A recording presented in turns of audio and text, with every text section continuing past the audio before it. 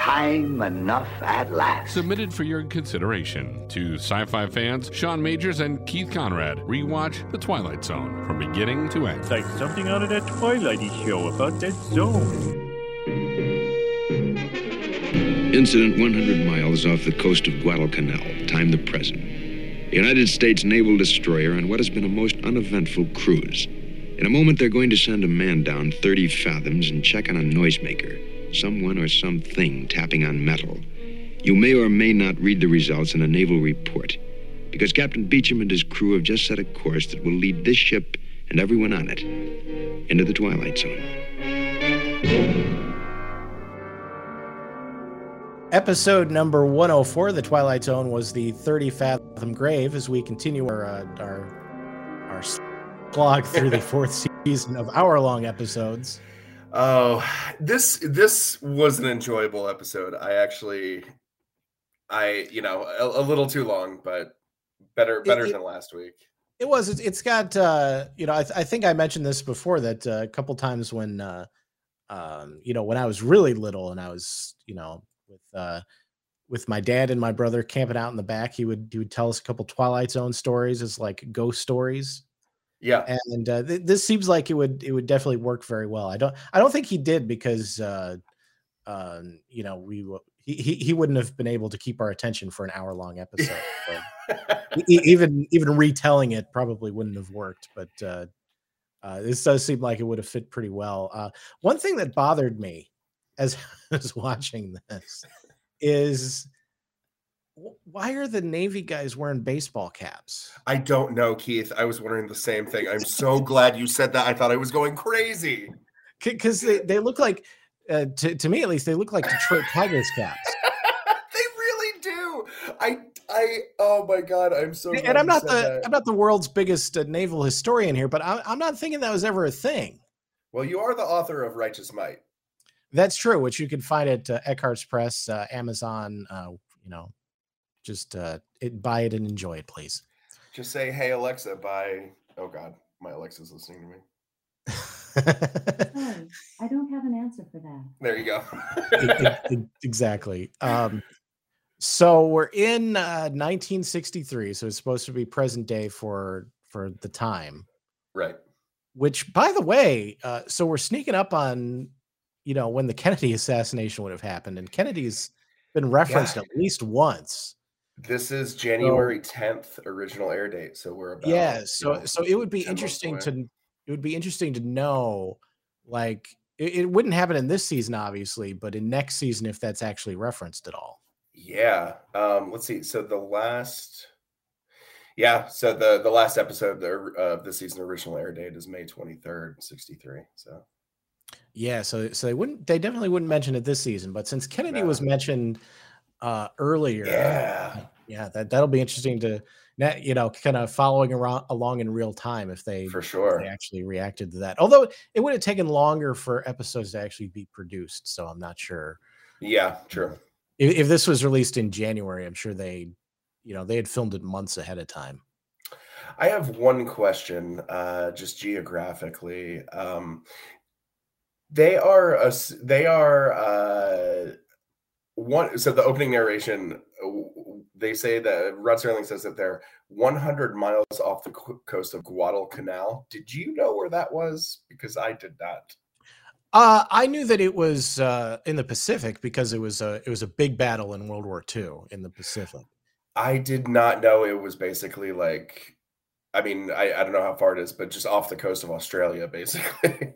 Oh, it is. Like, is that far south? Yeah. It's northeast. It's basically east of Borneo, which I just from it's funny that you said World War II, because I am picturing playing the board game Axis and Allies while I'm like looking at the Wikipedia page for Guadalcanal. I know that when I was young, I thought it was a canal called Guadal. That's what I assumed. Yeah. I thought they were just protecting a canal or something. Yeah, I'm not sure. When I first actually saw it in writing and saw that it was one word, and then figured out that it wasn't actually a canal. It was a place called Guadalcanal. It's just one word. and probably the canal part of that word probably has nothing to do with a canal. It's just Probably not. a coincidence. But anyway, so this destroyer is off the coast of Guadalcanal, and sonar picks up clanging, which is interesting. And first of all, it's kind of so this actually bothered me. It probably shouldn't, but sonar, you wouldn't actually be listening like for an actual sound. You'd be sending sound waves and then listening for the sound waves. Oh yeah, because it pings back. Yeah, it wouldn't be just a yeah, it's not a telephone. Yeah, and they used to there was a time when they actually did, they actually did that as like a, to know what was around them, but that was before we had sonar. It was like a precursor to sonar. I forget what it was actually called. I probably could have looked that up if I was actually good at doing research for these things before we recorded them. I could have looked up what it was called, but it was, Our listenership has come to love us looking up how much X number of dollars are in today's money. So never do pre-research. It's a staple of this this podcast. So I guess that, like, obviously, and we'll find out the supernatural stuff, from the sound, and it's the Twilight Zone, whatever. But yeah, it seemed like now that when I never even thought of that, they really could have just called it something else, because sonar is not it's not a speaker. No, it's not. So that really bothered me as I was watching this. And then it was like, wait, there's 42 minutes left of this? I just imagine your wife seeing you pacing at 3 a.m. and honey, what's the matter? I just sonar, it's not like a two-way speaker thing. You don't listen to sonar. Yeah, it's great. Keith, we gotta talk. It's like in the Hunt for Red October, he's actually they must still use it, because in the Hunt for Red October, he actually is listening to things. It's passive sonar. That's what it's called now, but I don't think it was called that in the 60s. Don't get me started. So they hear this hammering sound, and it's eventually they are able to discern that it's a submarine on the ocean floor. But they find out there's been no sinkings or accidents of any kind in the area, which is odd, because again, it's near Guadalcanal, where there was a big to do 20 years previously. Although if they're 100 miles away, I mean, it's probably not, it's probably not where the actual battle was. That's interesting. So I have not read of, so the Wikipedia page, says, well, the Battle of Solomon Sea. I forgot that there was actually military operations that far south.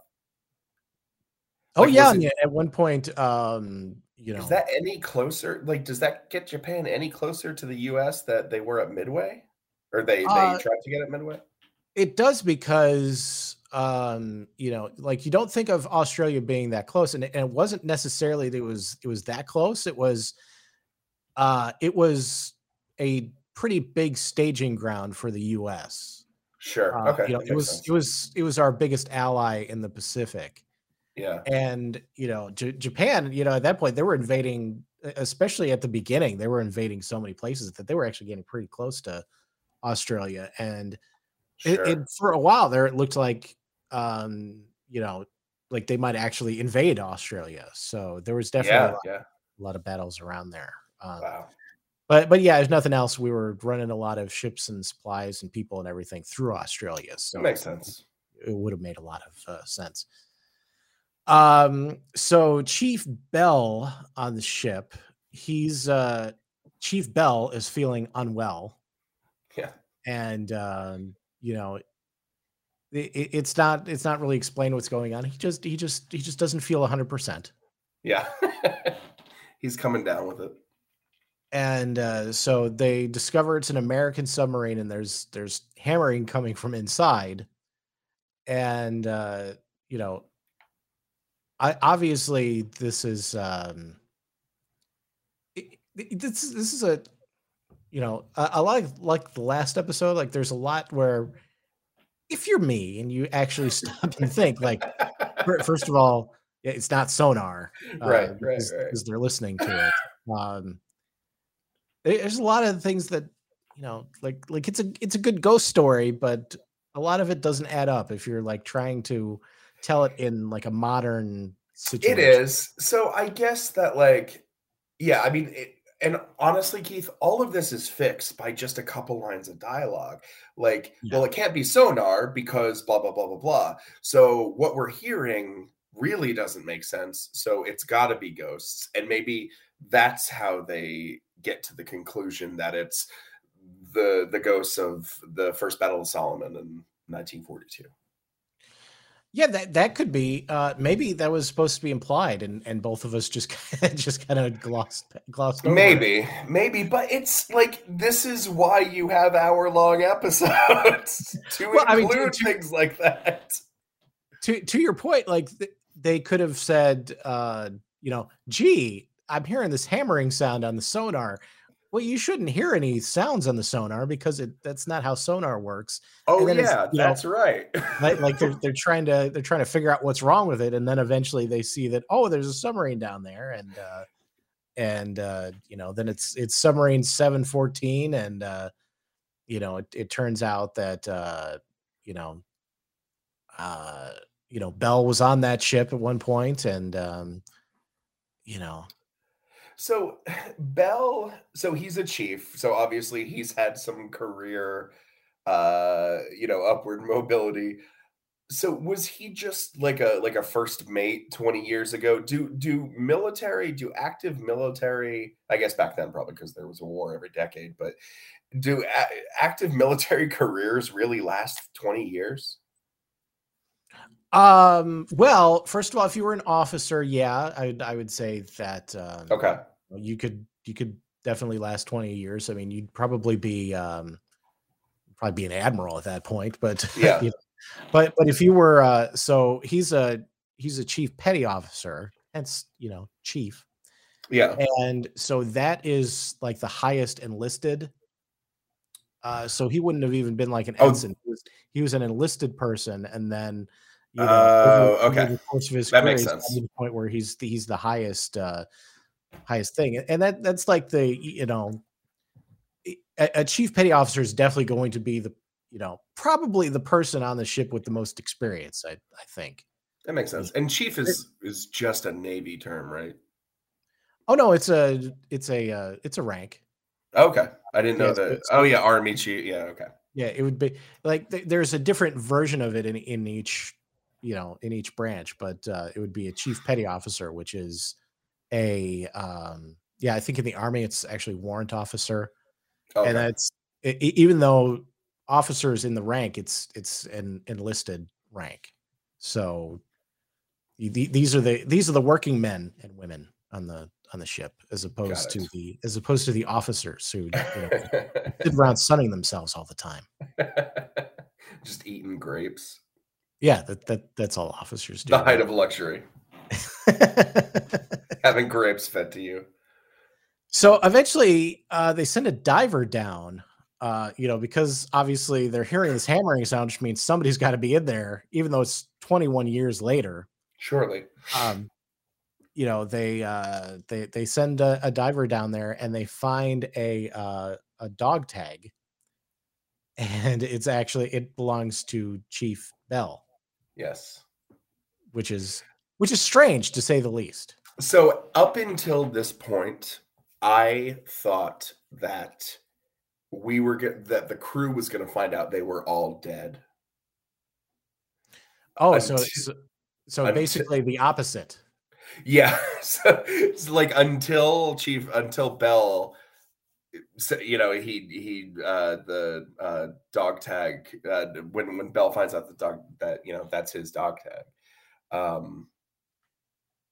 Really, that's not what happens, because Bell isn't dead at the moment. He just has survivor's guilt, because basically what we learn is that Bell was on this submarine, And at one point, he made a mistake that ended up alerting the Japanese ships in the area that their submarine was there. They all attack the submarine and it sinks, but he's basically the only survivor. Right. So after we find that out, I still think he's a ghost. He's been a ghost the entire time. He's been a ghost that has worked his way. No, this doesn't make sense. Never mind. He's a very diligent ghost. Keith, how have I survived 39 years being so stupid? So stupid. Up until literally 10 seconds ago, I thought that the message was because they find so the remains of the sailors that they find, I guess 7 are 20 years decomposed, and 1 is like just Chief Bell hanging around, right? Yeah. Okay. But I mean, that's after Bell, jumps overboard. Sure. Which is pretty funny. And I love the way that was shot. It's the funniest drowning ever. Also, it's because of this episode I now know what passing muster means.